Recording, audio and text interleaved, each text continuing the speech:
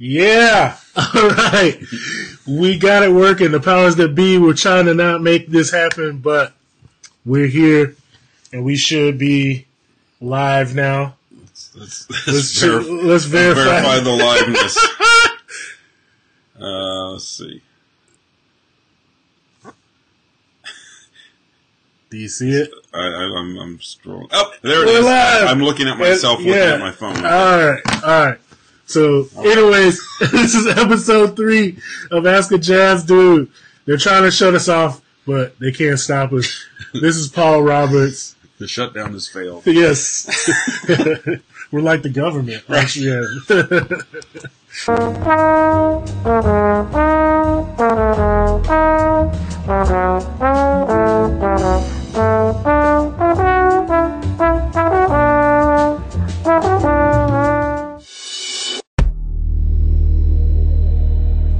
Ask a Jazz Dude. No.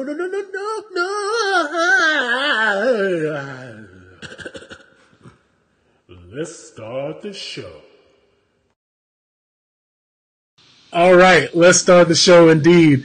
All right, ladies and gentlemen, this is great trombonist, great pianist, great arranger, Paul Roberts, even better guy. So for the people out there that don't know about you, Paul, tell us a little bit about yourself.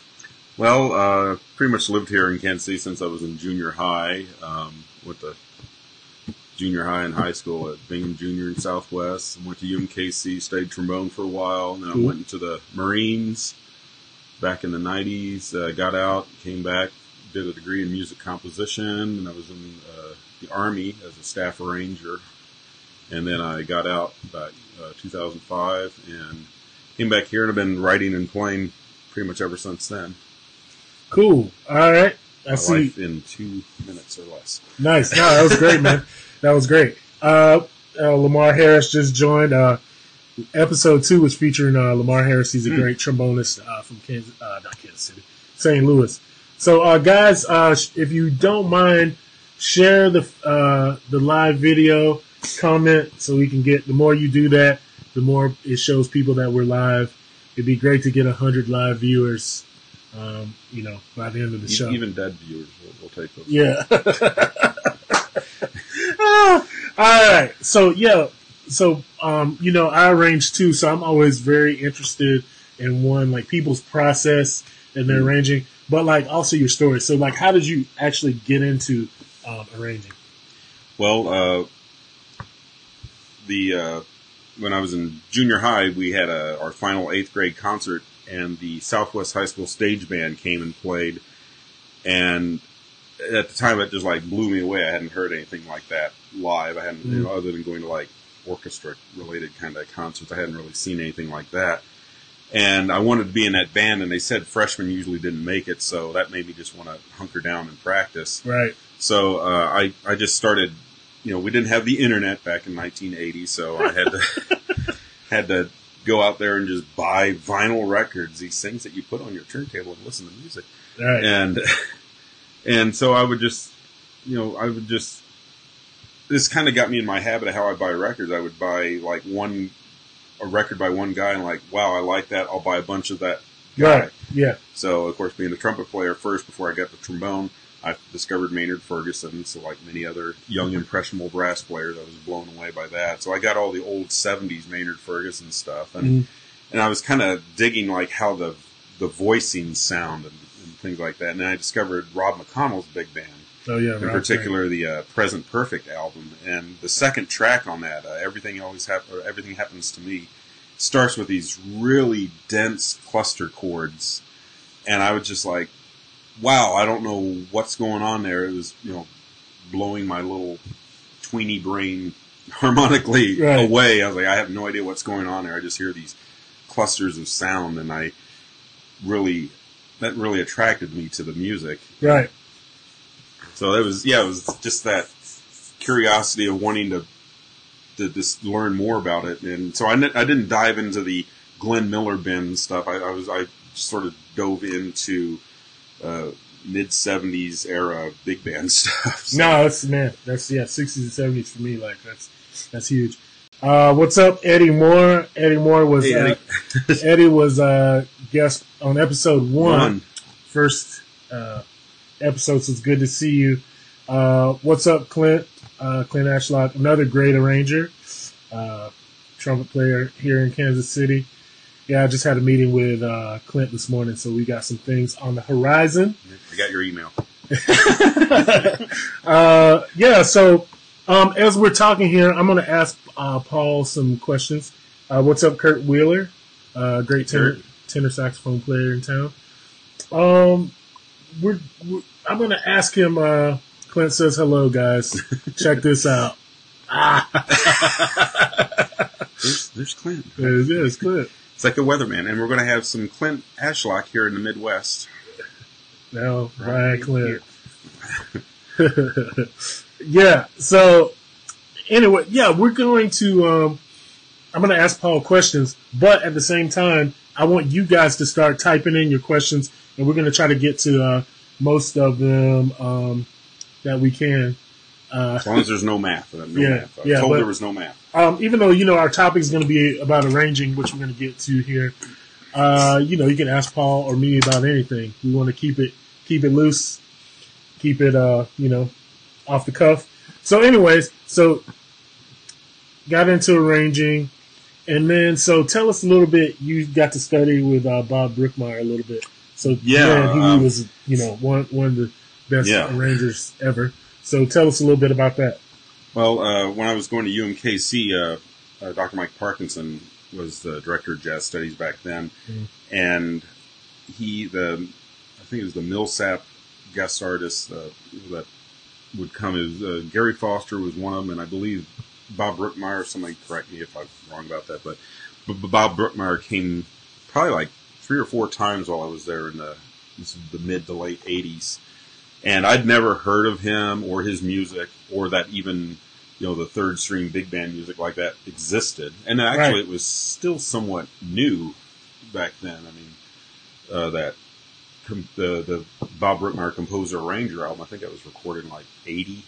So this is only like 5 years later. It's not like, now it's like this vintage album of like, it's the Composer Arranger album.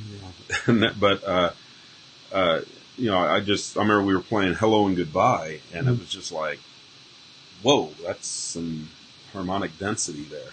Right.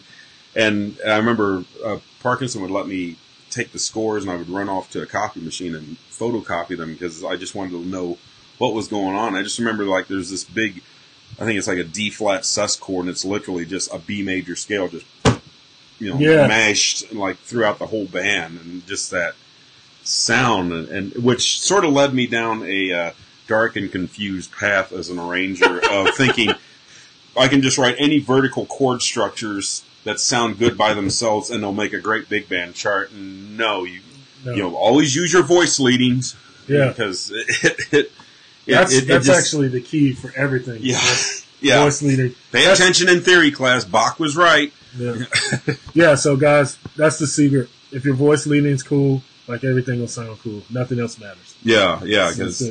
And even as my ears got a little more refined, and then I would, and I used to just assume whenever I'd hear like a Rob McConnell or Toshiko Akiyoshi or Thad Jones chart, that it was just these big, thick monster chords. And then as my hearing got more refined, I could hear, oh no, wait, all the flutes, there's 4 flutes playing, but they're all in unison. Mm-hmm. And then like somebody else is playing a harmony, or there's a tenor sax playing a harmony note against, it's not like, there's a lot more to it than just sitting down on a piano and mashing a bunch of chords and, top note's alto 1, second note's alto 2. No, there's a lot more to it. I mean, there's an art to orchestration, not just smashing stuff in finale and go, that works. Yeah. I've been there, done that, man. So, guys, ask some questions. What up, Steve Lambert? Andre Chesimar. Not a good arranger. Yeah. Andre Chesimar from, Andre lives in New York. Good to see you on here, man. Yeah, so start asking some questions, arranging and or other. And go. Yeah, go. So yeah, that's interesting. So, I forgot. What time do you need to get out of here? Oh, I can be till like 2-ish or something. Oh, okay. So. Yeah. So I just I didn't know if it was like you need to get out of here by 1 because we need to get to the topic. All right. So, yeah. So let's talk about, and the thing that I'm most interested about is like process. So like when you arrange, say like someone calls you up and they're like, all right, Paul, I want you to arrange, all the things you are for big bands, and I'm going to pay you, $4,000 to do. Wow. Yeah. You're like, yes, yeah. But like, what's That's your, all? like, what's your process? Let's see. Well, a lot of times, like I just Stan Kessler actually just asked me to do a chart on one of his songs off his new CD. So, so firstly, I had to pick something. But obviously, if I already had something in my mind, or if I've been asked to do something, which is more the case, Right. What I do is I first listen. In the case, like say, it was All the Things You Are, I would try to listen to as close to the original source material, like some of the earliest recordings of it. Get a really good feel for the piece of music itself, not just like, oh, I want to write. Not if someone just says, yeah, I want you to write All the Things You Are, a la Maria Schneider or something. It's like even if someone says they want it to have that feel to it, I'm not just going to plop down, listen to a couple of Maria Schneider tracks, and then mimic that with All the Things You Are. I'm going to still research what All the Things You Are should be. What is All the Things You Are? What's the essence of it? And find out. Because a lot of times when you listen to other arrangers of arrangements, things start getting diluted. You have, you're getting all this. That's hi mom. My mom's calling me. But, that's the you get diluted and you get away from the source material, and then you end up with something that doesn't have any honesty to it, I guess. So I like to start with that, and then I do most of my thinking about songs when I'm doing something where I don't have to really be distracted by stuff. So most of my writing in my head gets done when I take the dogs for a walk. I'll just go walk the dogs and just, I'll just think, how do I want to do it? I want to do it as a samba? Should I do it as maybe I should make it in 7/8, or, do like a big band version of the Brad Meldau cover or something like that. Oh, that'd be... there's, and then I might, sometimes there's been times when I was stuck with, being tasked to write a chart, especially on short notice, and, just random inspiration. I had to write a chart on a song from The King and I for a Kansas City Jazz Orchestra show we did ago, and I had like a day to do it. It was like a really last second thing, and it was going to be a vocal feature. So I first had to check with the singer, make sure I had the right key, and then and I'm still kind of mulling it over. And that night I had a gig with a salsa band I play with, and we're playing, I can't remember the name of the song, but anyhow, that inspired me. Oh, that's how I can do it. I can do it as a salsa tune. And it worked out great, and that's sometimes just those random moments that just watching something on TV and there's a music track that's playing in the background, and that gives you an idea of a style you could use as opposed to, or you might just hear a chord in a score to a movie or something like, oh, what was that? And you run over the piano. Finally, I have it. I have my intro. Or you call up that little 9-year-old kid that can hear, Hey, dude, what chord is this? That's a E major 6/9 flat 11 with an augmented root. Yeah. All right, we got a question here that I think is a good one. It's from Lamar Harris, actually. Whoa, that's big. All right. It says, where do you see the big band sound going in the next 3 years? Do you think that it'll become a popular again in a mainstream way? How do you feel about incorporating electronica components into big band? I think it's great because, like a lot of the stuff that you've done, like with All Right and things like that, your charts on that shows that big band music just isn't for the old dead swing era. I mean, it can be anything, and like oh god, I'm trying to think of the trombone player, John Ferber. Oh yeah. Yeah, It's Alan. Alan Ferber. Alan Alan Ferber. yeah. Alan Ferber writes these really amazing charts. We played at the old record bar in Westport, like it was 3 years ago, and he came in, and again, what he's got hadn't heard. I'm sorry, I'm not out there looking up everything that's going on in the world with music, but Yeah. he, and I discovered there's like not just him, but a lot of other guys that are writing, like kind of taking what like Brookmeyer and Schneider and McNeely and all these other, and and if you go back to I'm trying to think of the guy back in the 60s, but they're just like even like what some of the more experimental stuff that Gil Evans was doing, like playing Voodoo Chili with a tuba as the feature instrument, and things like that. Right. I think that it's all in the hands of the arranger, like how they handle the material. I don't see why you can't have somebody sitting there with a laptop with Ableton jamming with a big band live, and not having to do like a bunch of, we got to pre-program all this stuff. It's like, no, I've seen guys use the technology like it's a live instrument and playing it. It's not just like, I make beats and push buttons. No, they're actually doing organic things that are spontaneous. And I think if you're an arranger, obviously it would help if you have experience either in working with that music or at least knowing how the technology of that music works. Yeah. There's no reason why you couldn't implement that into it and not do it to where it's like, oh, look, we're an EDM big band. No, you can. Wait for that bass to drop. Yeah, that's great. For me too, I'll just kind of piggyback off that. Yeah, I think the big band, you're gonna still have traditional big bands that play swing music and all that. I think that'll, still be going around. What I'm trying to do is, do my own original stuff. Some of it is swing, some of it's more modern. And then, with the Brass and Bougie thing that we're doing with the two rappers, I want to incorporate the hip hop stuff into the big band and kind of arrange in that way. So it could go. It could go anywhere. Yeah, we're playing the gig with you guys last month. But it's like it works. It's not like, and it doesn't sound like we're doing something that's a cliche-y kind of thing. No, it sounds like honest music. Yeah.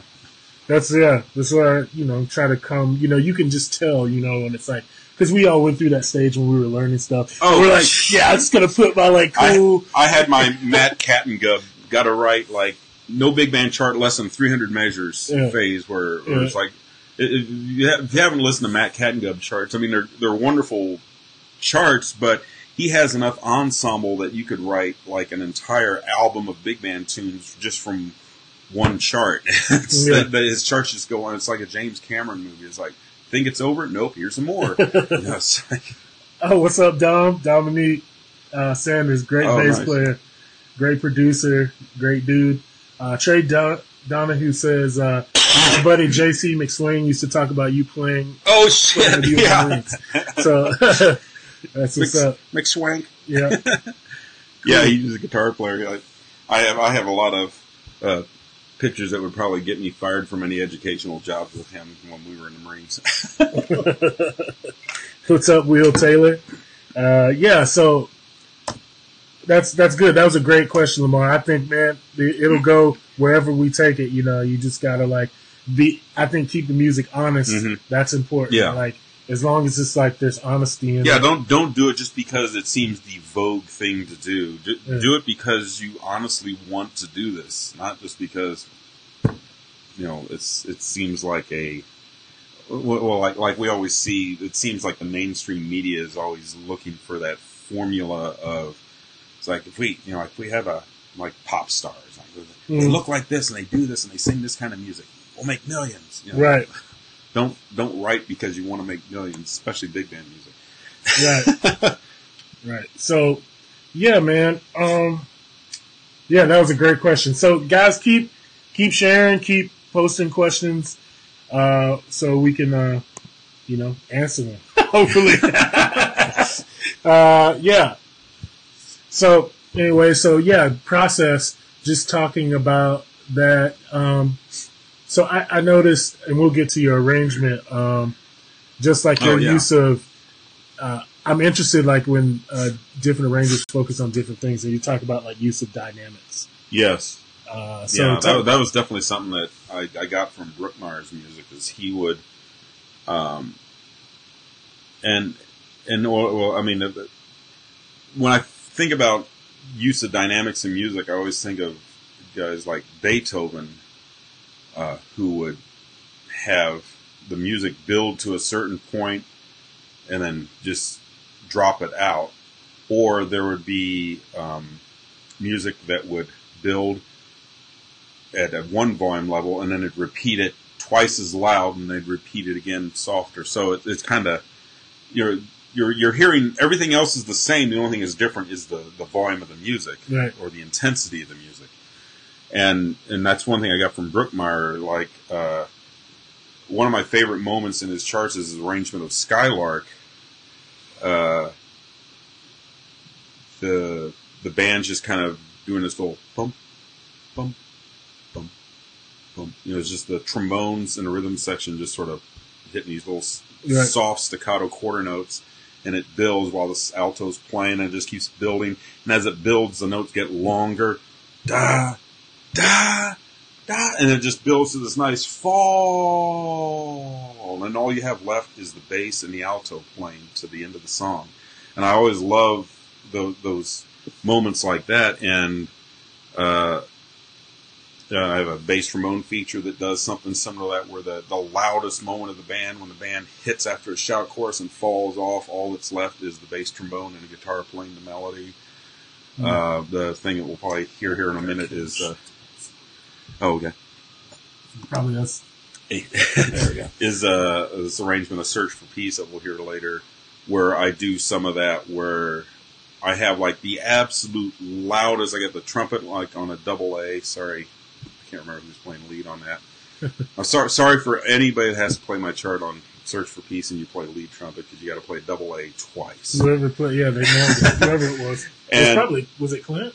No, that was. I'm trying to remember. It was the Boulevard Big Band. It's on. Look at the album credits to Boulevard live at Harling's for sale on CD, baby.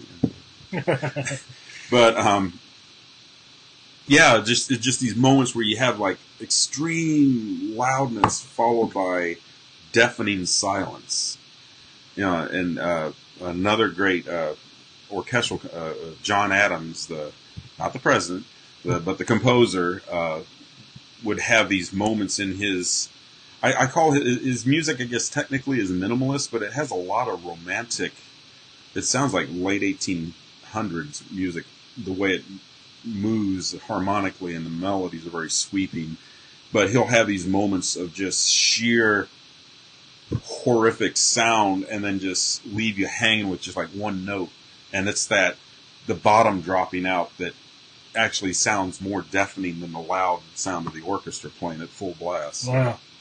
Yeah, that's something that that I could think about more in arranging his dynamics. Use of it. I mean, I use them, but not to like the extreme as most. My thing is more like just rhythmic and dance. Keeping the nice groove going along. Oh, John Kuzilima, what's up, kids? Hey. Let's see. He says, "What's bring the question?" Oh, and then we'll take John's question, and then we're going to listen to Paul's arrangement. So, what's up, guys? Hey, Paul. I know military musicians have some unique experience. What's the strangest music-related experience you had in the military? Let's see. That's a great question, John. Well, one that was unique but cool was when I was in the Marines. I was in the 3rd Marine Aircraft Wing Band, which was at El Toro, California. That base is closed down now. I think that's where they do the Top Speed TV show now. They run around on the runways. Anyhow, so we were always, whenever Hollywood wanted to do something involving the Marines, or like a band, Marine bands had to be in a movie. Usually our band would. So like if you watch the movie Clear and Present Danger, that's our band greeting whoever it was that played the president in that movie. Oh, coming cool. off the thing, and then I actually played on the soundtrack to The American President. Oh, nice. There's a scene when they're having a ballroom dance, and we went into the studio to our combo went in, and I think it was Mark Shaman did the soundtrack, and there was actually something wrong with the piano part, so I actually got to help Mark Shaman rewrite the piano part to make it work. So I co-wrote a score for a major motion picture with Mark Shaman.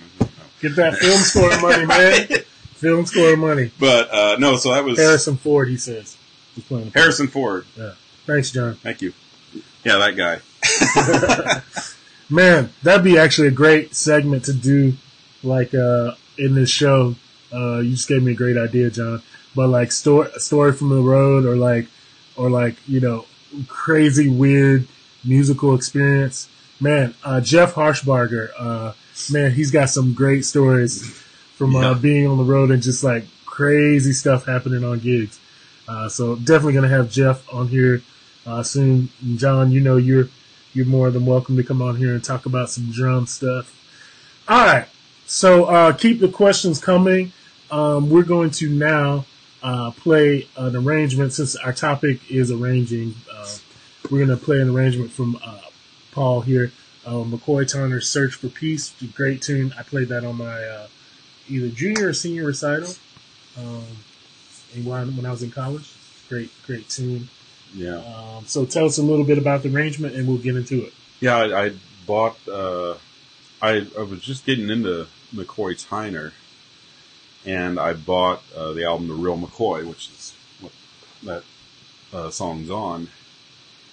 And I just remember listening. I'd listen to the whole CD, and I'd always find myself going back and re-listening to that track first before I would listen to anything else.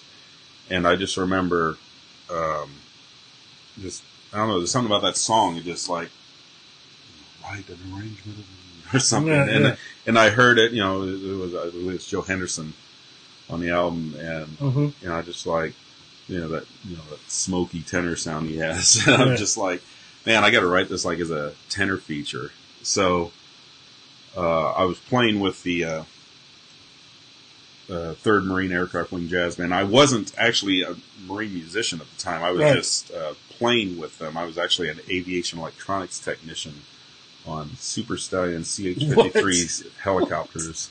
Yeah, so... Man, you have so many talents I don't know about.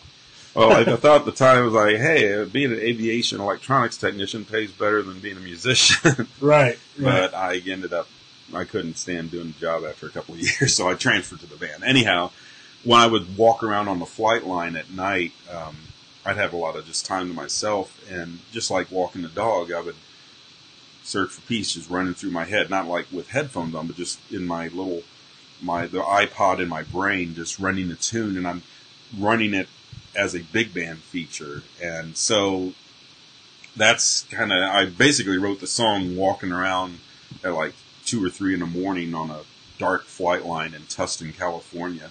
Nice. Just mulling it out. And that was the thing. I've learned that when you arrange stuff, don't just like plop down, fire up finale. All right, here we go. And just like if you don't already have the thing kind of worked out to some degree in your head. I've done a lot of times where I'm rushed to write something, and I just sit there and I start pounding something out, and I always end up rewriting. And if I just simply spend a couple hours with the dogs on Paseo, that eliminates a lot of the rewriting. I get the drafts knocked out of my head.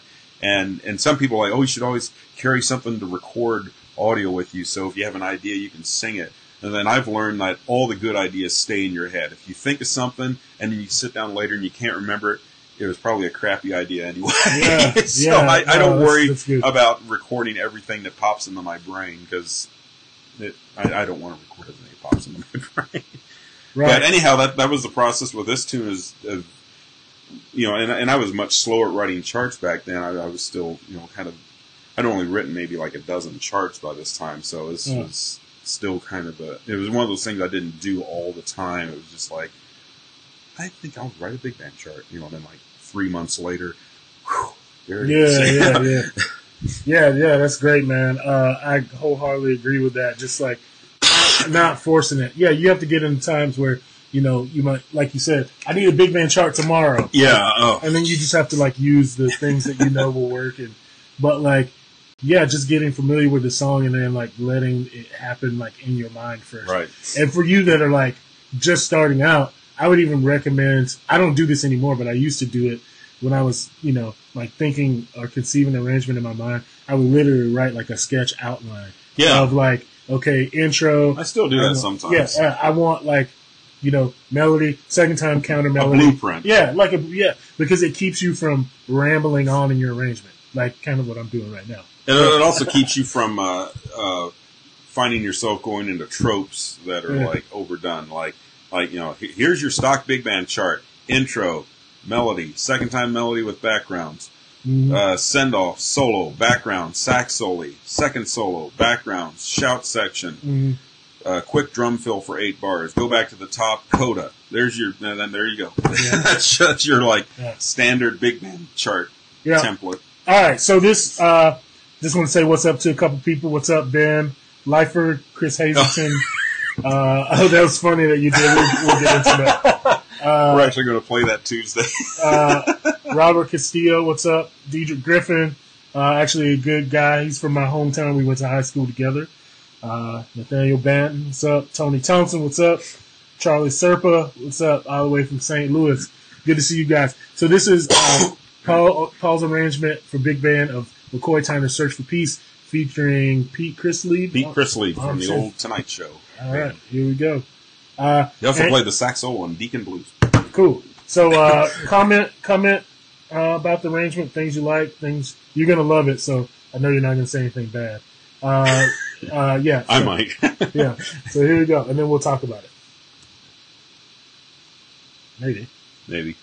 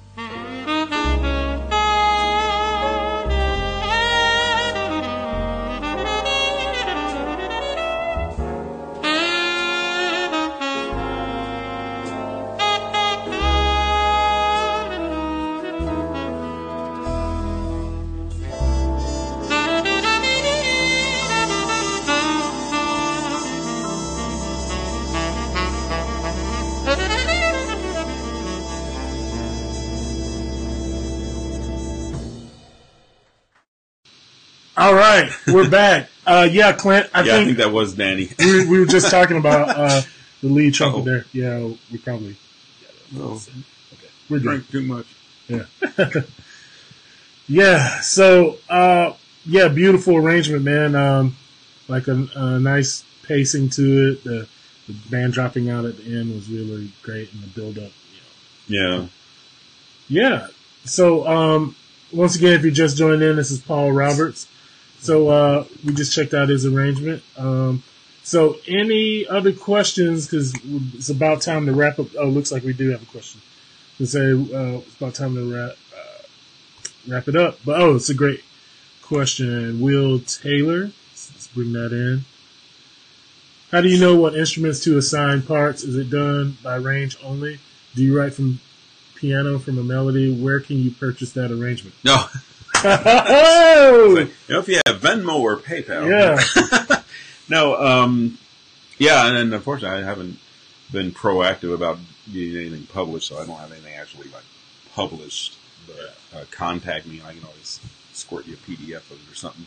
But yeah, what's that? What's your email, Paul? That's Casey Jazz Keys. KC Jazz Keys at Gmail. Because I like to spend lots of money on my domain stuff. All right, there it is. So Will Taylor, get with Paul. There's the email. We'll leave that up over here. So. Oh, okay. So how? Well, a lot of it is the color, like the what sound do I want, and again, like I said, one of my early influences listening to big band was Rob McConnell, and if you listen to that middle period of McConnell's album, like he kind of had his early period in the '60s and like late '70s through the '80s when he was with the Pausa label. That's kind of his middle period. And then he went to Concord towards the end, right, in the late '80s and the '90s. But all that stuff like Big Band Jazz Volume 1 and 2, again Volume 1 and 2, Present Perfect, Tribute, all those albums are immaculately recorded. Although I hate the way the drums sound, so rock and roll drum set. That's my producer ears complaining. But the sound is like the intonation is immaculate. For the most part, there's a couple where Arnie Tchaikovsky's lead trumpet's a little sharp, but it's you hear all these sounds, and again, that comes from the best way to learn how to do that is if you hear an arrangement like the way he arranged Smoke Gets in Your Eyes, and you're like, wow, I really like that sound. What are those instruments? Well, get the score to Smoke Gets in Your Eyes, look at it, kind of learn, oh, okay, 2 flutes, a clarinet, a tenor sax, and a bass clarinet. Okay, I'll memorize that sound for this particular sound. And, same thing with, like, orchestral woodwind arrangements. I mean, there's so many combinations. You can have a flute and the oboe, the flute and the clarinet, the flute and the clarinet and the oboe. You can have, like, all these combinations, and they all sound different. So that's part of it is the color. And then, of course, range issues are dependent upon who I'm writing for. When I'm writing stuff for the Kansas City Jazz Orchestra, it's pretty much the same guys in that band, and I've played with and have written enough things for I know what's a good thing to write. And I don't like to just write things like, oh, I'm going to write a super high note because so-and-so can play a super high note or whatever. Because then you start writing things, again, that lack honesty toward the music. You're just writing a gimmick thing for somebody to play a triple C or something like that. You want to write things that support the music in a productive way. But picking your ranges should really be, I mean, if you're just writing a chart and you're not writing it for a specific group, you want to be, there's some safe things like if it's a pro band, I wouldn't write unless you know the trumpet players, maybe not write anything above a double G. Mm-hmm. Depending on what the bass bone player can do, you might not write something that bounces around a lot in the pedal register. And then same with, the trombone, I wouldn't write stuff that goes lead bone above a high B flat. Just kind of common sense things that if you look at charts, I mean, like get a bunch of Thad Jones charts, get a bunch of, and those are going to be guys pushing the limits in some cases, but you'll get an idea of what a really good pro band can and can't play. Right. And that's the thing. You don't want to just like, oh, let me look at some Jensen Education, level 4 big band tunes and think, oh, okay, so nothing above a high F for trombones. Yeah. Yeah, I mean, like somebody who's really great at that is Sammy Nestico. Yeah. Like writing stuff that like was in the meat of instrument. That's a good, get some Nestico bassy charts. Yeah. That's a good range template. Like survey, like I remember in music ed classes, we would look at the piece of music and we'd write what's the highest note the trumpet plays, what's the lowest note the trumpet plays, and take an average, and that's how we based our difficulty score for what the piece was based on, besides rhythmic difficulty and things and harmonic. And then you also have to worry about your harmonic density. Harmonic density is how many notes you have in a certain range, and if you have a lot of one thing you want to watch out for, and this affects the color, is say you want to write like a really dense. I just recently found a transcription of Jacob Collier's version of Georgia, and I thought, let's try this with a big band to see if it works. Mm. And the first draft of it, which we played, I guess it was last week, I didn't really do a lot of restructuring to it. I just kind of wanted, let's just throw it into Finale and not do too much with it, see if it works. And it, for the most part, did. I know I could fix some things, but he has things where he literally has like an entire major scale, and you don't want to do like these 4 notes in the trombones, these 4 notes in the sax is sitting on top. You want to kind of interlock them a little bit. First of all, instead of having like C, D, E, F, you get C, E, G, B, and then you got D, F, A, C. So you get the sax is playing a D minor 7 chord, the trombone playing a C major 7. Within the sections, they can hear that and tune it better.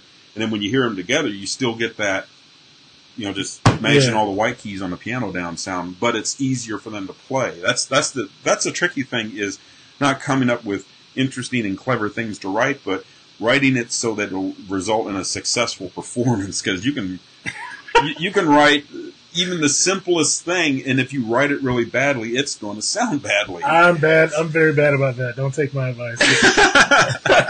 Sometimes the stuff I write is hard to play. Well, even McConnell stuff. I remember like Rob McConnell stuff when you would play it with like a reading big band, just like a Tuesday night band or something like that. It often, unless the band has played it numerous times, doesn't come off that easily. You got to kind of work, unless you play a lot of McConnell stuff. It sort of is not user friendly, I guess would be a way to describe it. Mike Corrigan goes, what instruments would be good to voice around a bebop bagpipe solo?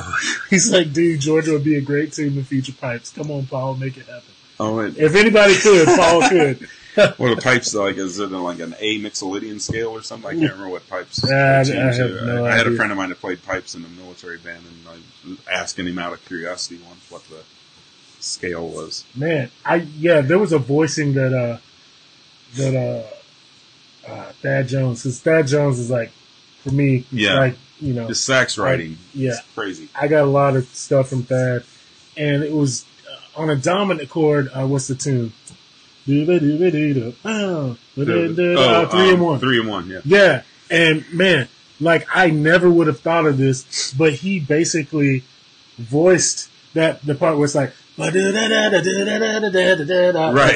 and it's like the diminished scale. He voices every note in a diminished scale for a dominant chord. It's like, when you play on a dominant, you can play the diminished scale. So why not have that as a voicing? And it's like, the way he constructed it was... because you essentially, because the diminished scale, or the octatonic 1 or 2, whatever version it is essentially 2 fully diminished chords offset by a half step. So you literally could have like one group of 4 guys play like C, E flat, G flat, A, and then somebody else play like C sharp, E, G, A sharp, and have all 8 notes of the scale. But again, because they're just sounds like we're playing a fully diminished choo-choo train chord, and we're just playing a fully diminished chord up here, but they're all set by a half step, and that works. That's exactly how he did it. In the trumpets, he voiced one diminished chord, sax is another one, and then he linked it with the trombone, like a sharp 9, flat 9 voicing in trombone or whatever. It's like, So it's cool. I was like, yeah, you can use scale voicings. That's Yeah, I've done some fun, like when I just wanted like a big kind of polychord blah thing. Like I had trumpets playing like an A add 9, and then the saxes were playing like a B flat major 7, and then the trombones are playing some other. Like by themselves, they're like, it's very kind of a the guy that wrote a lot of the music. It was in 2001. Somebody Ligeti. Very like sound clouds of harmonic sound that in their own little spaces just make perfect sense, but you mash them all together and it's just like dumping all the paint in a bucket at the same time. It swirls up. But and then what was it? And then also doing that with very thin chords, like my chart on Stablemate has a spot where it's basically a C dominant chord going to an F minor thing, and I wanted this. I've always loved Randy Brecker does this with his harmonic palette, where he takes simple triads and puts them against bass notes that don't match, and so you'll have like an A major triad over a C bass, and that's like this dissonant sound because you got the C sharp and the C. But if you think about it functionally, what you're getting is you're getting the 13th, the flat 9, and the 3rd. So he's basically playing a government cheese version of a C 13 flat 9. There's no 5th, there's no 7, but you get that pure A major sound, but then you have this ominous sounding C, but then it resolves to the F minor chord. So, and I've read some things like, even guys like, like Jacob Collier that do these ridiculous mashes of chords.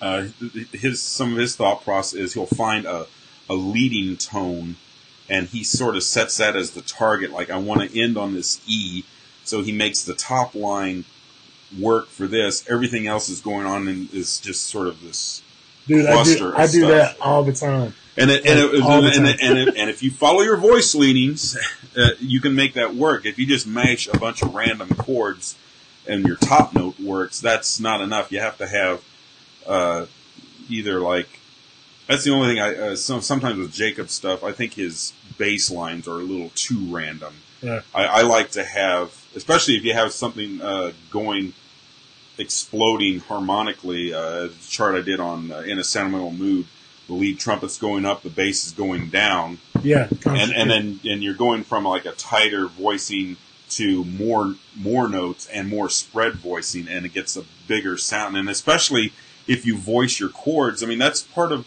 the problem of taking something like a vocal thing, like the Collier thing, and throwing it into a big band is, you can.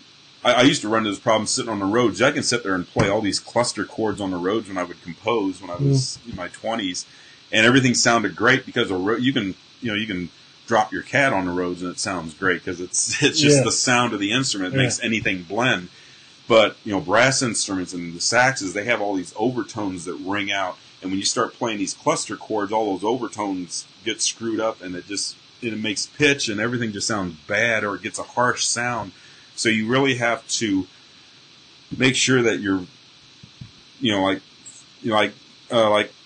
don't want to put dissonant intervals other than maybe a minor second. You don't want to have a bunch of minor seconds all next to each other in your voicings. It causes problems. Or really wide intervals.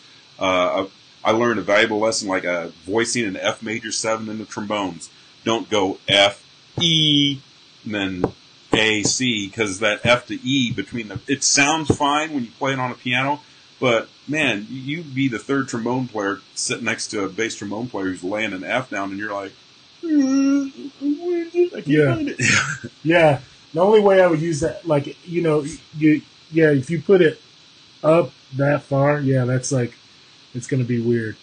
Sometimes if I want like a pop, like a punchy voicing, right? Like I'll put the E and the F next to each other, and then the A and C above that, just but for an effect, like a dense.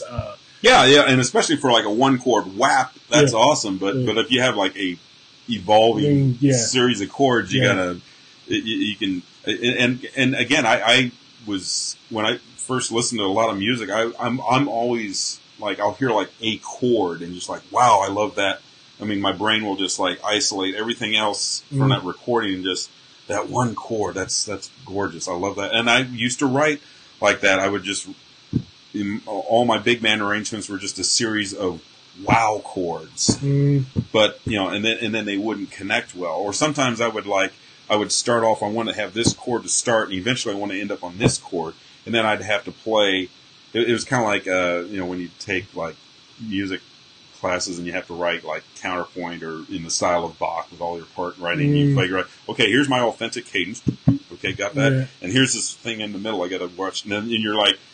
It becomes, you're not composing anymore. You feel like you're doing like Sudoku or something like that. You're trying to do the math to fill in the gaps, and that's not writing. Yeah, it's not. I heard Thad Jones used to sit down and just like trumpet 1, trumpet 2. Wow. just and it's like, man, that's and that's and if that's the case, I don't know if he does that all the time, but or did that all the time, but. I mean, that's an example of linear thinking. You're thinking of, the flow of it, and that also makes. I know as a player, I try to write my charts so that people will want to play them. Either you give everybody in the band something cool at least once to play. I used to do the same thing with like any orchestral or band stuff I would write. Is like give the trombone something to play. Don't just sit them back there in the orchestra with 8,000 mute changes and 5 notes. We're not an effect people. But yeah, Jim Mayer says great stuff, very informative. Bobby Crosby, great percussionist that I know from college. Great to see you. Enjoy this kind of chat about arranging. One of my favorite things. Good to see you on here, Bobby. Will Taylor says, so it's really about to know the musicians too. I think he meant to know. Just like knowing what choral group can do well. Polychords, that's getting interesting. Theory, you got me all ears. More. Yeah, awesome. that's what Ellington used to write for his band, not for his band like this is a group of musicians, but like he wrote for Juan. He wrote for he wrote for the guys, and even like I remember I kind of liked it that Clint sometimes would do this. Like when we were doing some charts, I would see my part would say Paul on it. Right. It's like that's cool. He was writing like a bass trombone part that he knew it was like things that were part of my equipment range or something, or something I could do. Yeah. So the polychord thing, just a little advice, something I figured out. Like in music, if you're talking about the Jacob Collier, like the C and the A triad on top, it's like if you have something that's weak, 2 other things have to be strong. So the thing that's strong about that is the C to F, the 4th bass movement, and then one of the voices is constant, and the other 2 move by half steps. So it's like it's like a voice leading thing. So you have strong voice leading and strong bass melody. Like, are you talking about some of his bass notes are too random? I think the bass should be a melody too. Like, exactly. It should be like a line that you can sing as well. So like having a bass melody, and then the harmonic thing that exists on its own is a weak thing. It's not the triad is strong, but when you put the C in the bass, it makes it not strong. So that's your weakness. And then the voice leading and the bass melody is what makes it strong. So when you're doing those polychords and experimenting with all that, if you just keep that in mind, if I have something that's weak, so bass movements that move in 4th and 5ths are strong or by half step, right? If they move in steps or thirds, it's not as strong, but it can function harmonically if you have 2 other things that are happening that are strong. Right. So, that's just like how I think about it. Yeah, and just in general, when I think Stan Kessler and I were talking about this one time. We were talking about I did this arrangement of The Shadow of Your Smile, and we play that a lot down at California. Bassy will sing it, and I reharmonized the song, but I didn't go all Jacob Collier with it. I kept it pretty basic, just doing an occasional like where I'm going from a F minor to a B flat 7 to an E flat. I might have an F minor to a B minor E7, B flat 7. Just a little minor side steps. Just kind of wandering down the path and going off into the bushes for a minute. But you're staying on the path harmonically, and I think I think when you're reharmonizing something, as long, again, if you take the best interest of the source material to heart, you can go crazy with it. And one problem I've seen, too, with reharms is when people do too much too soon. It's kind of like eating your dessert first. I did this chart on, In a Sentimental Mood, and all the way through the song, I always use the standard D minor, that bass line movement throughout the song, throughout the solo section, then we get to the big shout chorus, which builds up to the A dominant chord, and then a whole band with the sax up on top, da da da da. B half diminished, B flat, sus 13, A kitchen sink chord, that's where when I started writing that tune, I knew I wanted to do that moment. Yeah. But I didn't let's do it right off the bat. And I hate that when even just a combo does that. They got to use the alternate chords all the time, like they're doing an AABA song. Save the alternate chords to whatever tune you're doing for the last A, not every single A. Right. So you just get too much of it too soon. All right, cool. So that's we've been going here for an hour, man. Wow. We could talk about arranging for an hour. Thanks for tuning in, guys. This is Ask a Jazz Dude show. You can find Paul on social media at KC Jazz Keys, right down there, or down there. Sorry. And you can find me. Of course, you guys know how to find me at Jazz Bonus. If you wanted an arrangement, contact Paul about at kcjazzkeys@gmail.com. This has been episode 3 of Ask a Jazz Dude. We'll see you. Thanks again. Thanks for tuning in. And in the next month or so, we're going to move the show over to the Ask a Jazz Dude page. So if you can take a second, just type in Ask a Jazz Dude, and the show will come up. And if you like that page, you'll get notified when we go live. All right. Thanks, guys. Thanks. See you soon.